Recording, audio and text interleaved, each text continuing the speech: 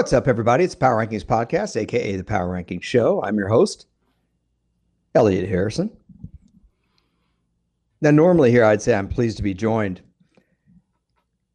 by @Marcus_Mosher, but I can't do that today because while I am joined by him, I don't know how pleased I am about it because I don't think Marcus really wants to have a conversation today. I think Marcus wants to just rip into the legacy of a player. Well, here's the good thing. This is why I'm so glad that you're my friend and my colleague, because we're just going to start the podcast off hot. So I got into a couple of Twitter scuffles the last couple of days talking about 1990s quarterbacks. And I always like that I can come to you and you'll be like my voice of reasoning. If you think I'm going too far or you think I have a dumb take, and I express this recent take to you and you're like, no, I'm all in. So this is great. This is going to be a good podcast today. Well, so I'm all in with what at least you presented to me the other day. There are some things I think would help you appreciate your subject a little more from a totally different standpoint that you probably haven't thought about. I don't know how much relevance it has, though, to the core point, which is, and I should just throw out there, Marcus thinks that John Elway is tremendously overrated. John Elway, first ballot Hall of Fame quarterback. Pretty much every person I know has him in their top 10 and relatively high in the top 10. They don't have him like at 10. Usually when I see lists, John Elway is around 7, somewhere in that area, I would say. And I will tell you that after he retired in 1999, there were a lot of people that had him at like number 1 or number 2. And so that's kind of the background. Yeah, we're at least my case, Elliot. It's not that John Elway shouldn't be a Hall of Fame quarterback or that he wasn't a good quarterback or even a great quarterback. It's just I can't get behind him as a top 5, top 7, maybe even a top 10 quarterback. It just seems a little bit rich to me. So make sure you keep that in perspective when we start tearing down his career. Well, so I'll just so basically John Elway's career highlights. When he retired from the NFL after 16 years, he was the all-time leader in a few categories. I think he was the all-time leader in QB starts and wins. When he retired, he took the Broncos to 5 Super Bowls. No one had done that. The 49ers had gone to 5 Super Bowls, but 4 were Montana. 1 was Steve Young. Terry Bradshaw had started 4 Super Bowls with Pittsburgh, but John Elway was the first to start 5. He did them all for the same team. He played his entire 16-year career with the Broncos. He became a starter his rookie year. He was a very solid starter his last year. In fact, his last professional game was the Pro Bowl. He went out on top. They won the Super Bowl back-to-back years, his final 2 years in the league. And he lost his first 3 starts in pretty bad fashion. The Broncos got blown out in 86, 87, and 89. I will, just to start kind of in one spot, when he won those back-to-back Super Bowls, that's when he kind of leapfrogged everybody to the top of the line. That's when everyone said, and I had a hard time with that at the time. I'm like, how is a guy all of a sudden great just because they won 2 Super Bowls? I mean, the Broncos of 98, 97, 98 were great teams, and they were not John Elway centric. They were Terrell Davis centric. And that's not to take away from John Elway, but that's maybe where a little bit of the overrating in my mind started. But you're the one who is fighting on Twitter about this. So please make your case. Oh man, there's so many different directions that we can go, but the first thing I want to say is it's really hard to compare the stats of a quarterback that primarily played in the 80s and 90s to the quarterbacks of today. That's just a nonsense way of ranking quarterbacks, right? And we see this all the time. The joke that we always make is, I think Fox one time showed Ryan Fitzpatrick's stats compared to Troy Aikman's, and they were basically trying to say that they were similar quarterbacks. That's why we can't do that. So you have to compare the quarterbacks, his peers, against him, right? That's the only fair way to do it, correct? Yeah, I mean, the idea of comparing Ryan Fitz, I mean, the fact that Fox even made that mistake is remarkable, but you wonder why Troy Aikman gets salty about these things. Yeah, go ahead. I mean, he should. All right, so here's what I've done. I've looked at quarterbacks. I wrote these down. I've been ready for the show. I've been actually doing some work preparing. Oh, we're gonna get your typical because I work. Because I do the work on our podcast, and you don't. All right, and so you don't do from anything? 1983, Elliot, till 1998, the entire scope of John Elway's career, there were 19 quarterbacks that started at least 100 games. That is a pretty big sample size, and that's quite a few quarterbacks, right? And there's some really good quarterbacks in there. Here's how John Elway ranks in a few stats relative to those quarterbacks. Completion percentage, 16 out of 19. Touchdown percentage, 13th out of 19. Interception percentage, 10th out of 19th. Quarterback rating, 14th out of 19.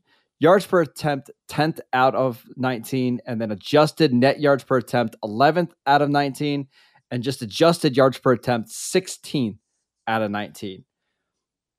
I know no one stat is a great way to show a quarterback is elite. But when I show 6 stats there and he's not inside the top 10 of any of those, man, it's awfully hard to say he's a top 10 quarterback if he wasn't even a top 10 quarterback when he played. Do you have interception percentage there in front of you? I do. It's 10%. Sorry. He was 10th in that his interception rate was 3.1%. So a couple things here. One of the first, I would say the first pushback that you're going to get on what you just cited, well, there's 2 pushbacks you're going to get. One of them is a half truth and one of them is just flat out wrong. The first pushback you're going to get is that you can't compare, that you can't look at stats, John Elway's stats and be able to gauge them accurately. And I would argue that you can, because you're doing what you're supposed to do. You're comparing quarterbacks to their peers from the time they played. This is all from the time he played. You're not comparing them to guys now, because if you compared them to guys now that have 100 career starts, I bet you some of those categories he would be like close to the very end, like 19th. So that would be the first argument you would get, and I would side with you. The second argument you would get is that the offense he played in, that Dan Reeves was hyper conservative and that he basically made John Elway play quarterback with one arm tied behind his back. It's not totally false. Dan Reeves was very conservative. Dan Reeves believed on relying on defense and a special teams and a really balanced offense, and knew that turnovers really hurt the team. They had the personnel on defense to win games, Marcus, in the 80s. If you pull up the Broncos defensive ranks in the 80s, I bet you there's some pretty good years there. I think as the late 80s moved into the early 90s, it got to be a little too much, and he needed to trust his quarterback more. And the reason that came about is because John Elway would take over games in the fourth quarter when you kind of had to play more street ball because the team was down, and he would play great. And so Mike Shanahan really helped to open up the offense for him. Really, in 1993, the Broncos, after Reeves was gone, the offense got better. The problem is John Elway had 6 years there to up his numbers, and even from 93 to 98, his numbers aren't fantastic. They're good. They're good. But those are the 2 primary arguments that you're going to get about what you just cited. A couple more things on him. I think the back end of his career, as you mentioned, when he won the 2 Super Bowls, really vaulted him up rankings. The problem is about half of his career, I think you could say he is a below average quarterback, or at least average. So I know he won the MVP in 1986. That was the season where he completed 55% of his passes. 87. Sorry. Yes, sorry. 87. 1987. 19 touchdowns, 12 interceptions, 54.6% completion percentage. Not great. My favorite stat is yards per attempt. So if you look at yards per attempt for all the quarterbacks from 1983 to 1990, this is including starting quarterbacks, backup quarterbacks, running backs throwing passes. The league average yards per attempt was 7.0. Yep. John Elway's That's what I would have guessed. 6.85. So he was below average. Here's some names during that stretch that had better yards per attempts than John Elway. We had Vinny Testaverde, Bobby Brister, Mark Wilson, Bobby Herbert, Jeff Kemp, Steve DeBerg, Dieter Brock, Rodney Peete. I mean, there's a lot of quarterbacks for 7 or 8 years that were just more efficient than Elway. And then on top of that, there was a lot of seasons where they were okay. They were 8-7. 1 year they were 5-11. 1 year they were 4-6. It's just, there's no statistical case that you can make for him that shows that he is so far above his peers during those 2 decades. Well, Bobby Hebert just called and said you mispronounced his name. But other than that, I don't disagree with anything that you just said. It's Bobby Herbert. Bobby Hebert, Cajun. Just so everybody knows. Paul McDonald. I think he has Paul McDonald. Jack Thompson. Okay. Yeah, the throwing Samoan. Richard Todd. Yeah, Richard Todd. You want to keep going? Former New York Jet. Yeah, we could go all day with Hogaboom. this. So what does this tell you now that you've spouted that off? How does that formulate your opinion about John Elway? I think he was somebody who was a generational quarterback coming out of college that we really liked because the highlight plays were incredible. His arm strength was kind of unparalleled, right? I mean, he just had a cannon for an arm. And we kind of overlooked that he wasn't always the most successful or dominant quarterback. His teams were good, right? There was a good stretch where they were winning 12, 11 games a season, but he just wasn't as consistently great as everybody wanted him to be. So one of the things, there's a couple of reasons why John Elway is looked at the way that he is. Okay. One of them is his ability to lift the team at the end of a game. And you cannot dispute that. He was phenomenal. He was the modern day Roger Staubach. Roger Staubach was known as Captain Comeback. Roger Staubach had 23 come from behind wins, and John Elway obliterated that mark. And he had a special way of making it happen late in games. I'm not even talking about the drive. I mean, 1991 against Houston, he converts 2 4th downs with his legs and beats a talented Oilers team to advance the Broncos to the AFC Championship. Over and over again, he made great plays when the team really had to have it. The problem is that's what people always remember. Mm-hmm. What they don't remember is the 3 interceptions in the first half that put the Broncos in the hole in the first place. Okay. And so one of the arguments that you'll get for John Elway is the same one that I hear for Barry Sanders, and it drives me crazy. I'm a huge Barry Sanders fan. I think Barry Sanders is the 3rd best running back to ever play in the NFL. Okay. I guarantee you Marcus thinks LaDainian Tomlinson's better, but that's okay. That's a podcast for another day. But when I start hearing the poor Barry routine that he didn't play with any good players in Detroit, I'm out. You know what? Barry would be out too, because he'd be the first to tell you, you kidding me? John Elway played with some great football players, not good football players, great football players. I've got the Broncos defensive ranks up. I pulled a Marcus and I pulled up Pro Football Reference just because I wanted to cheat like he does. Okay. Yep. Yeah. Okay. So this is from the start of Elway's career. Okay. This is where the Broncos ranked in points allowed through his tenure there. Okay. Mm-hmm. First year, 9th. Second year, 2nd. 13th, 15th, 7th, 20th. That's one bad year. Mm-hmm.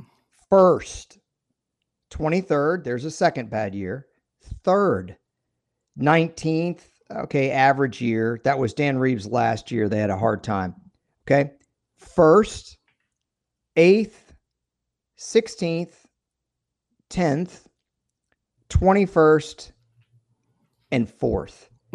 Marcus, that's 1, 2, 3, 4, 5, 6, 7, 8, 9 times in his 16-year career, the Broncos finished in the top 10 in points allowed. Do you think most quarterbacks would take that? Oh, yeah. I mean, how many of those teams would just love to have a not awful defense, right? There's so many quarterbacks, and how many more Super Bowls does Mahomes have if they have just a not awful defense? Twice they finished first. Twice. Okay. Have the Cowboys ever finished first in Dak Prescott or Tony Romo's career? No, never. In points allowed? No. No. Another time they finished second, and another time they finished third, and another time they finished fourth. Mm-hmm. Okay, the worst ranking they ever had his entire career in points allowed was 23rd. And granted, that's not good. What year was that? That was 1990 when they were bad. They went, 5 and he wasn't able to overcome it, right? But that's it. And he wasn't over it. Yeah. Yes. Okay, so take 20, let's take super maligned quarterback, Tony Romo. 2013, the Dallas Cowboys had the worst statistical defense in the history of the NFL in terms of yards allowed. Mm-hmm. And the Cowboys went 8-7 with Romo. They went 8-8 for the year because Kyle Orton started the last game of the year against Philadelphia. Mm-hmm. Okay, this is the kind of thing that drives me nuts. Here's the other part of it. Hall of Fame. I've talked to voters. I've been in the room. I've talked to fans. I've talked to other analysts. One of the things I've heard a lot is that the Broncos don't have enough guys in the Hall of Fame, particularly before Steve Atwater made it in. I was a big proponent for Steve Atwater. I've been a big proponent for Randy Gradishar, a linebacker from the 70s and 80s. But you can't say that John Elway, the Broncos didn't get good until 1977. Okay? Elway got there in 83, so that's only 6 years before Elway got there of non-John Elway Broncos football. Okay? Mm-hmm. So most of the great players that fans and writers are referring to played in the Elway era. In other words, most of the guys are saying should be in the Hall of Fame played with John Elway. So how can you in one hand say he played with cruddy teams and was a one-man band, and then on the other hand say they don't have enough guys in the Hall of Fame? You follow me? It doesn't make any sense, does it? No, it makes zero sense. My last point on this is I want to explain why Dan Reeves did what he did. Dan Reeves was a great head coach, man. I hate all the disparagement of Dan Reeves. It's so inaccurate. The Broncos would have never made it anywhere without Dan Reeves. Dan Reeves took over that team. They went 9-7 his first year there. The reason they played the way they did is because John Elway was a little bit like Brett Favre. He threw rocket balls, man. Mm-hmm. I mean, rocket balls. Balls that would break his receivers' fingers, that would hit their shoulder pad, bounce 10 yards up in the air. Dominique Wilkins could have dunked it. I mean, like literally, it made it easy to get picks. And Marcus, if you look at his interceptions, like 83, 84, 85, you'll see a really high, I'm not looking at Elway right now. Mm-hmm. You should see really high interception percentages those 3 years. I think 85, he threw 23 picks. So I'm going off memory here. Yeah. Couple of things more about his defense. From 1983 to 1998, through his entire career, the Broncos were third in that stretch in points allowed per game. Third. I mean, the only defenses that were better, 49ers and the Giants. That's it. So if Elway's got a fantastic defense, but he's still turning the ball over a lot, his yards per attempt are average at best. Again, remember, we just showed you that he was actually a little bit below league average throughout the course of his career. And the interception ratio is high. The passer rating's not high. How can we justify him being a top 5, top 7 quarterback? And what if, hypothetical scenario, what if he just ends his career? Like, what if he just retires, right in 1994 and 1995, and he doesn't win those Super Bowls? Is the rest of his career resume good enough to keep him inside the top 10? I think the answer is, but you can't do that with Brady, right? If Tom Brady retires before he leaves for Tampa Bay, he's still the greatest quarterback of all time, right? That's why this is such a flimsy case for Elway being a top 5, top 7 quarterback. The first year that so I'm going to stay with your defense. I was talking about his interceptions, and You're so eager to plummet the guy that you went ahead and went to another topic to plummet him further. Sorry. But I want to stick with a little bit. I want to stick with your thought process though here. So let's go to that defense. The first year that the Broncos made the Super Bowl with John Elway, and you started hearing this one-man band kind of stuff, was in 1986. The team went 11-5. They beat Cleveland at Cleveland. That's the famous drive game. Elway deserves a ton of credit for that drive. As I said, he was a master. I would put him in the Hall of Fame just for his fourth quarter exploits alone. But we're talking about, is he one of the best quarterbacks of all time? Like top 7, top 8? And my answer is no. And if we take the 86 Broncos, just that team, okay, on defense, they had Carl Mecklenburg, who was a 3-time first team All-Pro. First team. Rulon Jones, 4 double-digit sack seasons. Simon Fletcher, 5 double-digit sack seasons. That's all in the front 7, bro.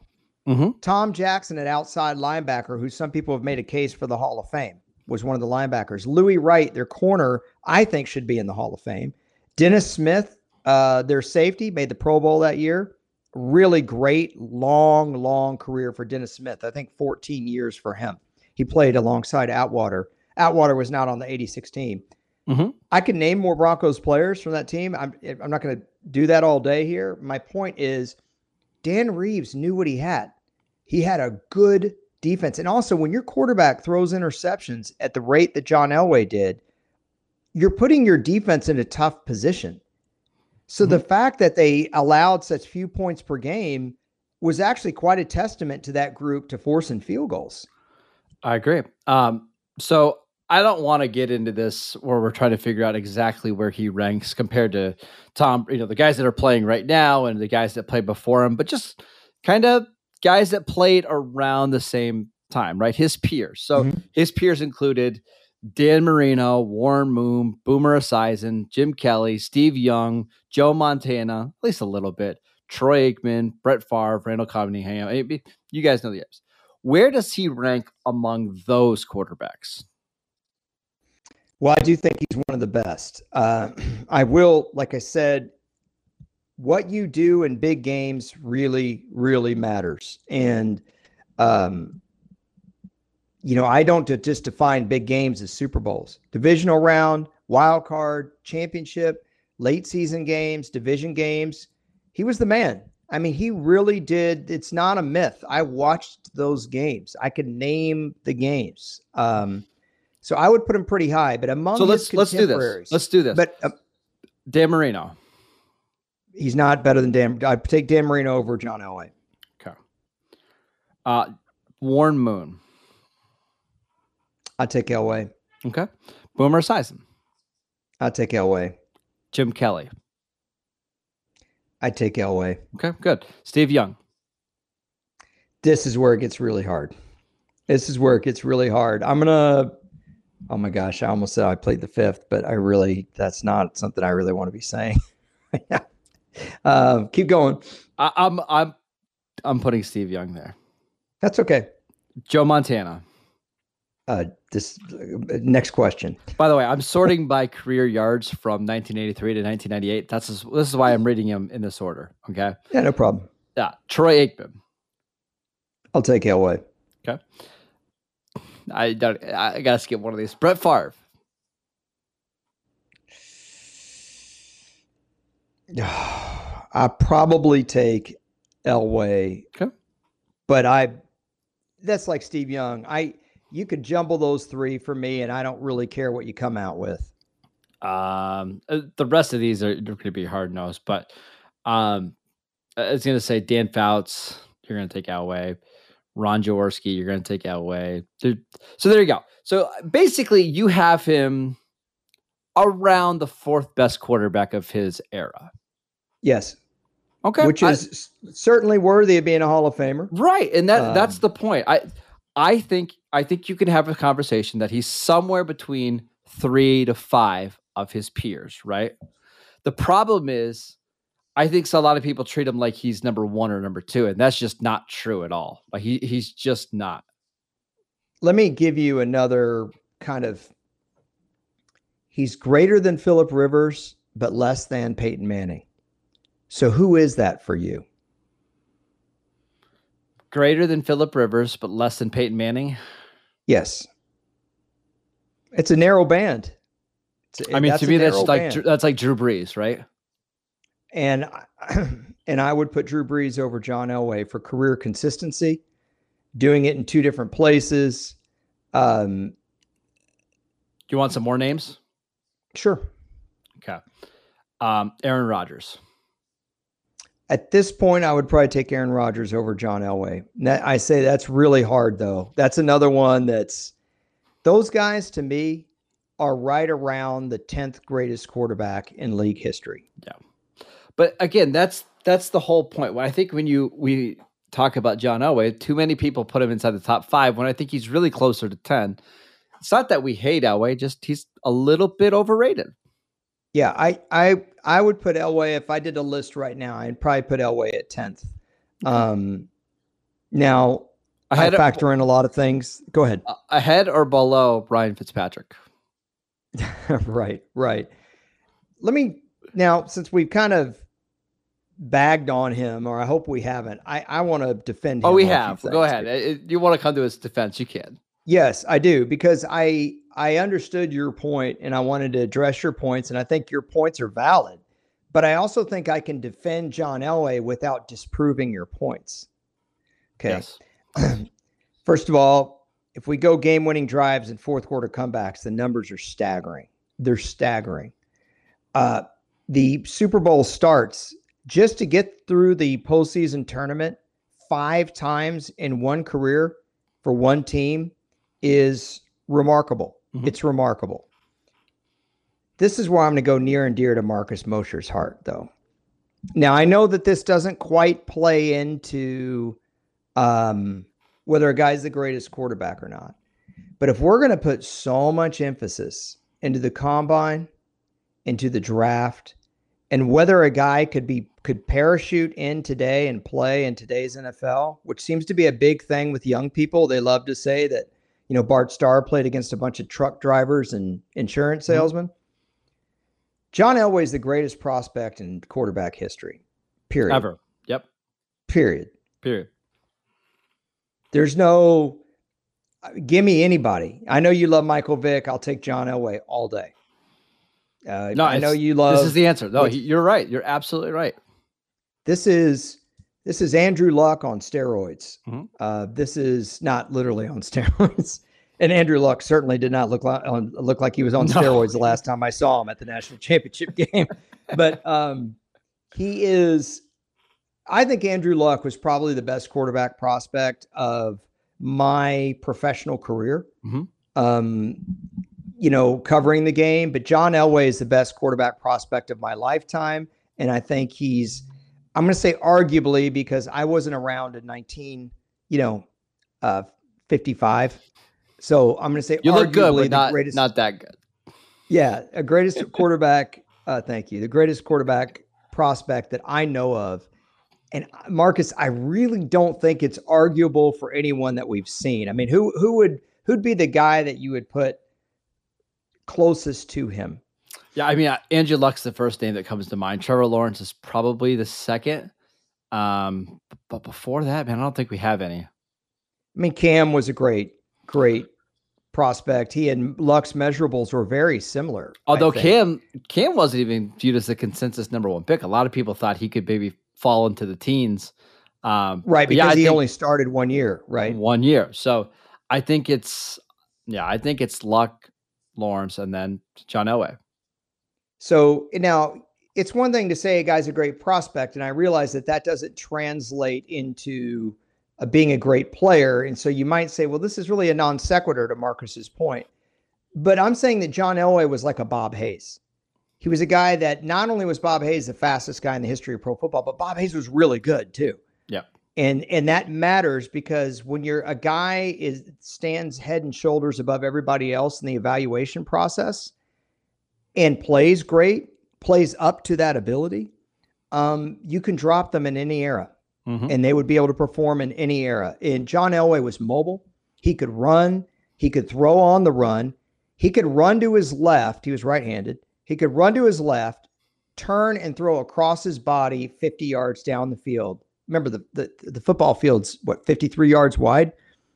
So he could make any throw that he wanted to make, and he did it routinely. And he may not have been the most accurate thrower, but a lot of those low completion percentages were because he was trying to make plays late in games, or they were throwing the ball down the field. The Broncos offense in the 80s and early 90s was really sporadic. It was, on one hand, it was really safe, but then when they did throw the ball, they would throw it down the field, which does lend itself to interceptions.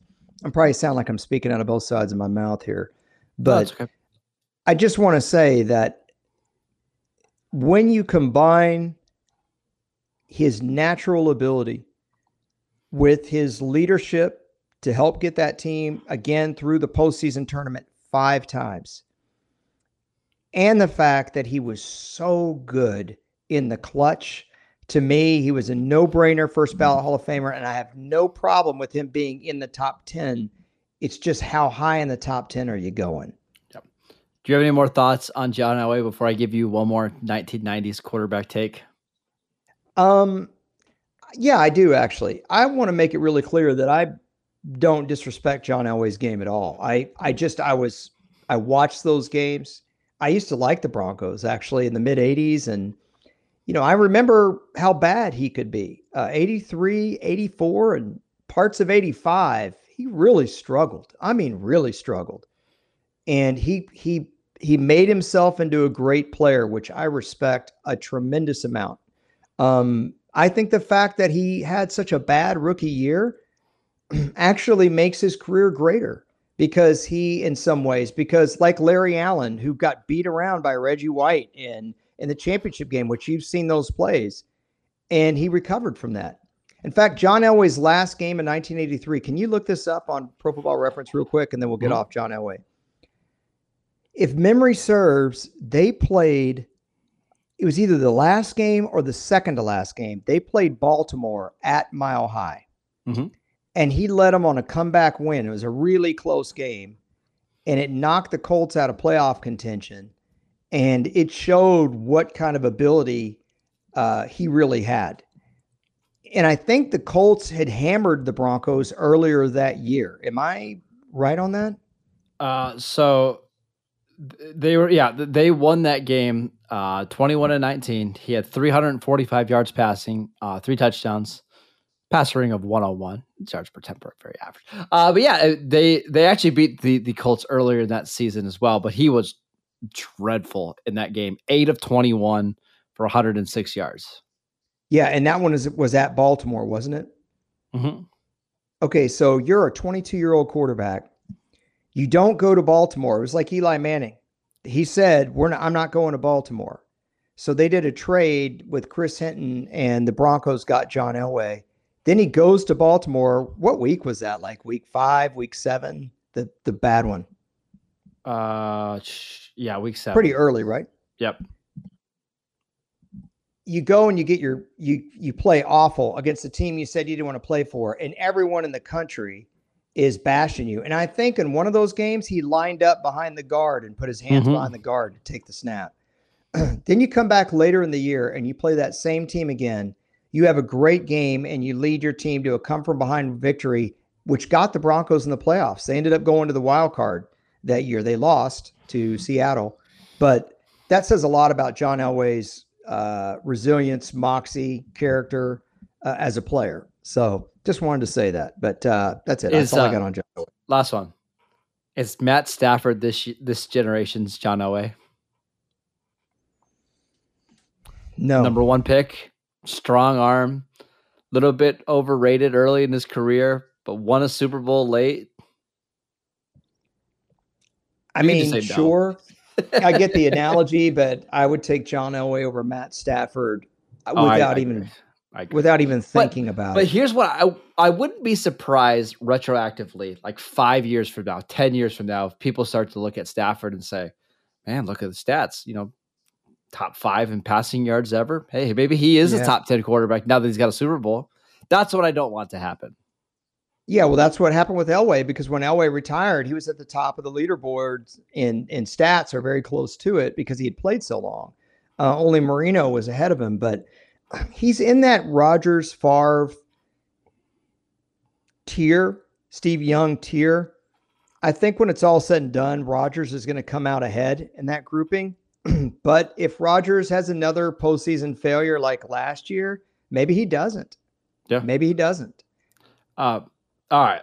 Last thing I want to tell you before we head out, because we're already 35 minutes into this podcast. I can't believe we tore down John Elway for 35 minutes. But well, I didn't tear him down. Well, you tore him down. I didn't tear him That's down. True. So, I mean, you know that I've been watching a lot of 1990s football in my spare time, because I like to just have it on when I'm having my nice morning coffee.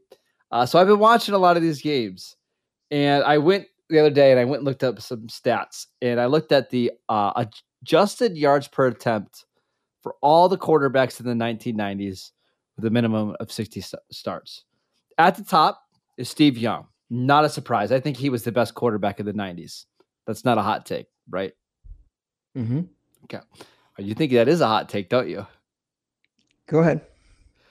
At number 2, my guy, Randall Cunningham, who I am officially calling the most underrated quarterback of the 90s. Elliot, I just want to read you one of his seasons that he had. I mean, I know that you've never looked at his 1990 season before, but it's absolutely incredible. So, 1990, he starts all 16 games. The Eagles go 10-6. He throws for 3,500 yards, 30 touchdowns, and 13 interceptions. He averages 7.5 yards per attempt, which is really good. Again, really 942 yards rushing. 942 yards rushing, 5 touchdowns, and averages 8.0 yards per rush. What an incredible season from Randall Cunningham. Yeah. Also, I mean, he didn't do any punting that season, but also pretty darn good punter when he needed to be. Yeah. So why doesn't Randall Cunningham get more love? Well, first of all, I'm not looking at his stats. Thank you for your jab in there. So there you go. I tell you what, I'm going to answer your query. Okay. I am going to entertain you if you promise to watch a game from the 1990s with an open mind that I ask you to watch for your next 1990s viewing pleasure. Sure. So I get to pick. Go ahead. I'm going to write it down right now. Okay. The best game of the 1990s, I will tell you at the end of my answer here. Okay. So Randall Cunningham, phenomenally ahead of his time.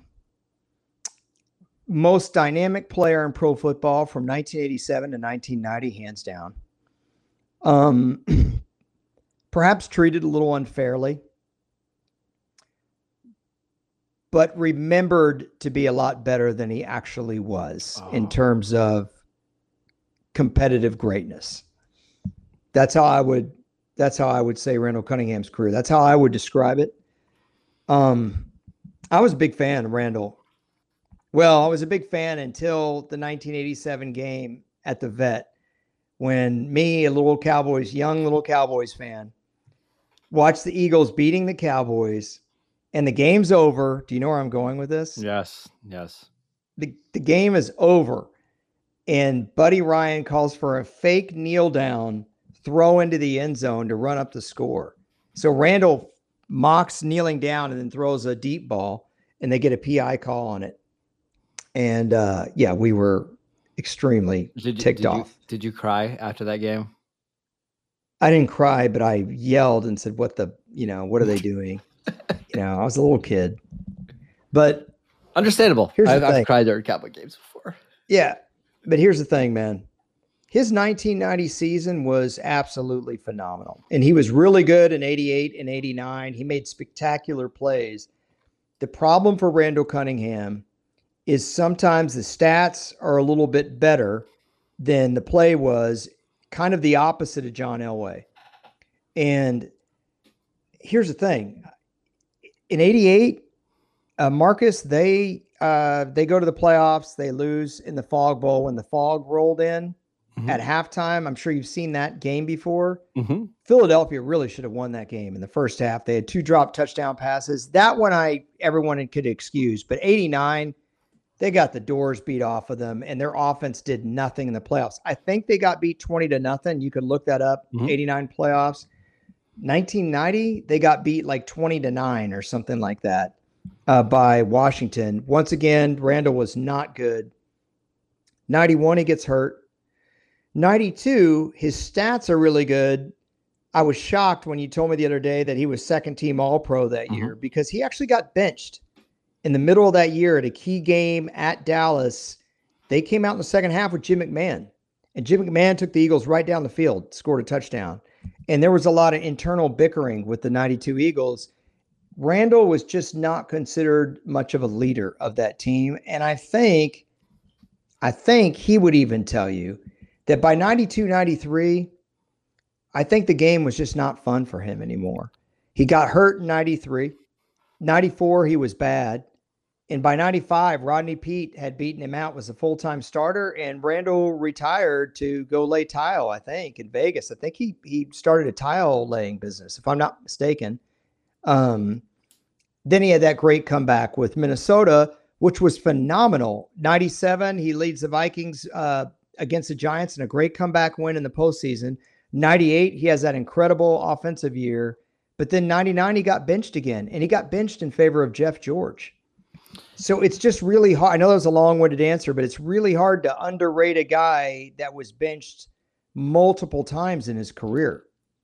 But to his credit, this team won a lot of games with him as a starting quarterback. From 87 until 98, his teams were 75-40, 35 games over 500. And I mean, we could talk about him not being a great leader, but his teams won a lot, and he put up big stats. I think the other thing is man, he was really one of the true great running quarterbacks. Elliot, we have 6 seasons in his career where he had over 500 yards rushing. Just not a lot of quarterbacks were doing that in the 90s. So I don't know. I'm not saying that he's a top 10, top 15 quarterback. I'm not even saying he was a top 5 quarterback in that era. It's just that when we talk about the great quarterbacks in the 90s, he's never really brought up, despite his stats being right on par with the rest of them. I think that's because a couple things, Marcus. So one, he kind of would have had a Kurt Warner Arizona renaissance with the Vikings if he had come back in 1999 and played at a high level. But I think the Vikings started that year like 2-5 or something like that, and he just wasn't good. And they had to go with Jeff George. And Jeff George took him to the playoffs, and Jeff George played well in the playoffs. He was on a 1-year deal. George ended up in Washington the next year. But he did play well in the 1998 playoffs. Yeah, he did. He had one. What I'm saying is when Kurt Warner went to the Cardinals, Kurt was pretty good in 07, great in 08, and really good again in 09. Randall barely played in 97. He played in the playoffs and he did well, had a great 98, and then 99 he got benched. And so I think it just wasn't long enough, because I've heard people talk about Randall Cunningham for the Hall of Fame. And I agree that he was really ahead of his time. I'm a big fan, but no, he's not a Hall of Fame quarterback. It doesn't mean he's not underrated, though. Yeah, but I will go on the flip side of this. One other point against him is, man, let me tell you, I know you mentioned the 75-40 record as a starter. If you take the 15-1 Viking season out of that, which he deserves credit for, so this is kind of unfair of me to do this. I'm admitting this is unfair. He would be 60-39, which is still good. It's still good. 62-30. Very good. Yep. But listen, man, you're talking about a Philadelphia team with Reggie White, Clyde Simmons, Seth Joyner, Wes Hopkins, Eric Allen. Like, those Eagles teams had some bona fide, amazing players. They're the second greatest defensive player in the history of the National Football League. I mean, do you think the Rams win without Aaron Donald? Do the Rams even make the playoffs without Aaron Donald? I don't know. Maybe. But I think they're more of the 9-7 type team that Sean McVay coached a few years ago. Randall, though, I will say, he rarely played with really good wide receivers. The best receiver he ever had was Mike Quick, and Mike Quick kept getting hurt by the time Randall became the starter. From 87 to 90, Randall made that team uber competitive and deserves all the credit in the world. And if you look at his rushing numbers from 87 to 90, man, they're unbelievable. They're unbelievable. Like his yards per carry, those 4 years, his record as a starter. I think 87 as a starter, he went 7-5. I think 88, they went 10-6. 89, 11-5. 11-5. And then 90, was it also 11-5? 10-6. Yep. 10-6. Okay. And that's pretty successful. We've seen a lot of quarterbacks with a lot of good talent just flop and fail and cause their team to lose, right? And I don't disagree with you. Like that team was really good, but I think he does deserve some credit for at least not causing big waves and at least having them be consistently good every single year. It's hard to go basically 4 straight years winning double-digit games. Like there's just not a lot of quarterbacks that can do that, even with a great defense. I think you talk about creating big waves. I think 92 was really the year that happened, because 91, everyone was so excited. The Eagles opened up at Green Bay, and Bryce Pop hit him on the knee. He missed the whole year. In 92, when he came back, I think there was just so much pressure on him. And there's a book about it actually, about the 92 Eagles. And that team was it had a really hard time. And Jerome Brown, the defensive tackle, uber talented defensive tackle, had died in the offseason. And they tried to play that season for Jerome Brown, and they made it to the divisional playoffs. But Randall was up and down. And so when he was up, he was great. But when he was down, and then 93, they had a good record and he got hurt. And like I said, I think it was at that point when you take 2 major season-ending injuries, kind of like Jamal Charles did. Didn't Jamal Charles have 2 seasons wrecked by major injuries? I think by 94, it was just really hard for him to come back. But listen, he's one of the most exciting players I've ever seen. I'd still love his touchdown run against Green Bay in 90. Unbelievable, where he leapfrogs in the end zone. I'm sure you've seen the Carl Banks play about a billion times. He had a 92-yard punt. His end zone throw against Buffalo in 1990, where he avoids 2 pass rushers and then throws it to Fred Barnett 60 yards downfield, is unbelievable. Still one of the greatest plays in NFL history to this day. And if I had to give Randall Cunningham the most credit for anything, he played with, I think, the worst offensive line in the history of pro football. I'm not kidding. Worse than David Carr's with Houston, and that is saying something, man. He got sacked, I think, 72 times in 86, something like that. And Ron Jaworski got sacked like 30 times.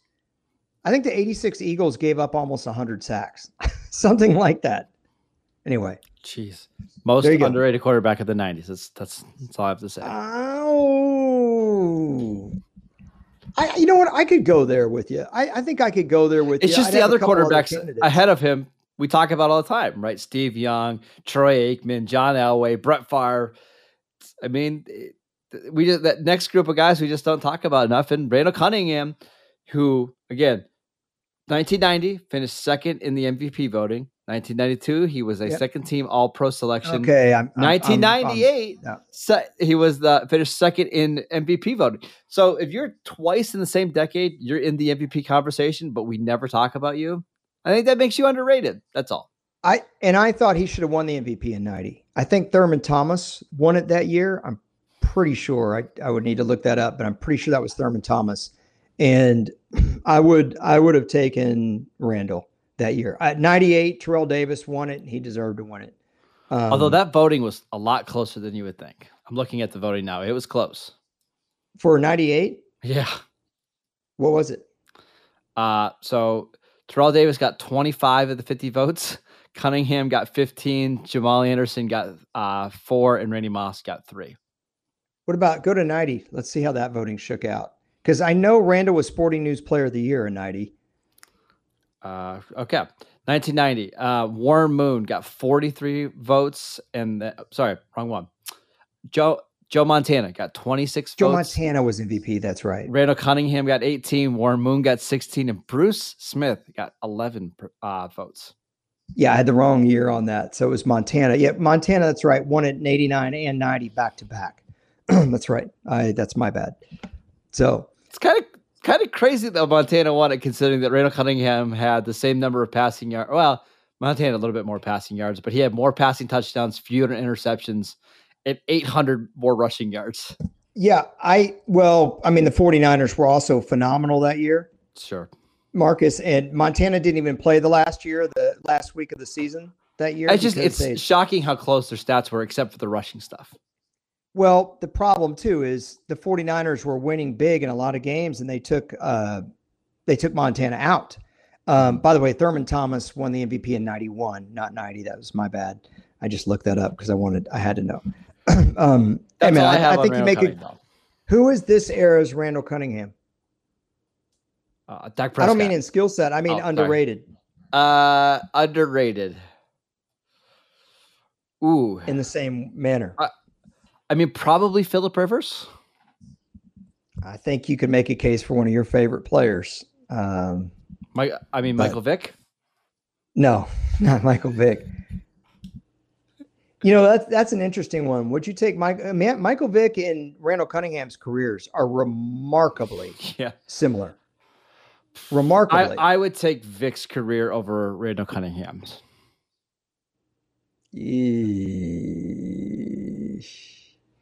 Well, the fact that Vick had that renaissance in 2010 and then couldn't replicate it in 2011 is exactly what happened with Randall Cunningham. Literally, it's the exact same thing. Vick came to the Eagles in 2009.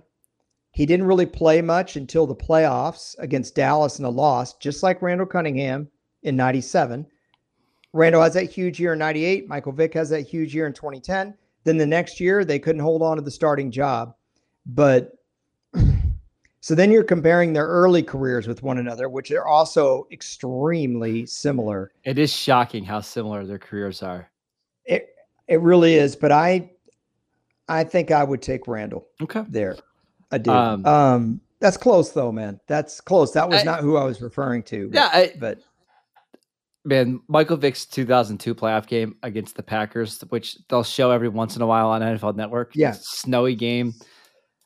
The stats aren't great. He had 117 passing yards in that game, but he was really good. And that was a much better Packers team that they were playing, and they dominated them. Yes. And that's what Randall doesn't have. Yeah. With the Eagles, 88, 89, 90, and 92, when he played in the playoffs for the Eagles, he wasn't very good. And that's what really hurts him. But I think he was a better player in a lot of ways than Michael Vick was. And not in a lot of ways. It's really close. It's really close. Yeah, if you say he's the most underrated quarterback in the 90s, I'd go that. I'd probably go Neil Lomax for the 80s and Ken Anderson for the 70s. I'm okay with that. But he's not a Hall of Famer. That's fine. I agree. That's my point. Anybody else though that you want to bag on before we No, leave? I'm ready. This podcast has already been too long. I'm ready to go. I know my Tony Romo voice, man. I don't know what has been going on with my throat lately. So I was going to say to you though, if you're going to watch a 1990s game, the best game of the 1990s that you're going to poo-poo is the 1990 NFC Championship. And I told you this one time, and you said, how can a 15-13 game possibly be the best game of the decade? But anyone that's listening to this podcast that watched football in the 90s, I think they would agree with me. I do. They might say, well, what about the Broncos Packers Super Bowl? That'd be a good nominee for sure. But I think the best game of the 90s was that NFC Championship game.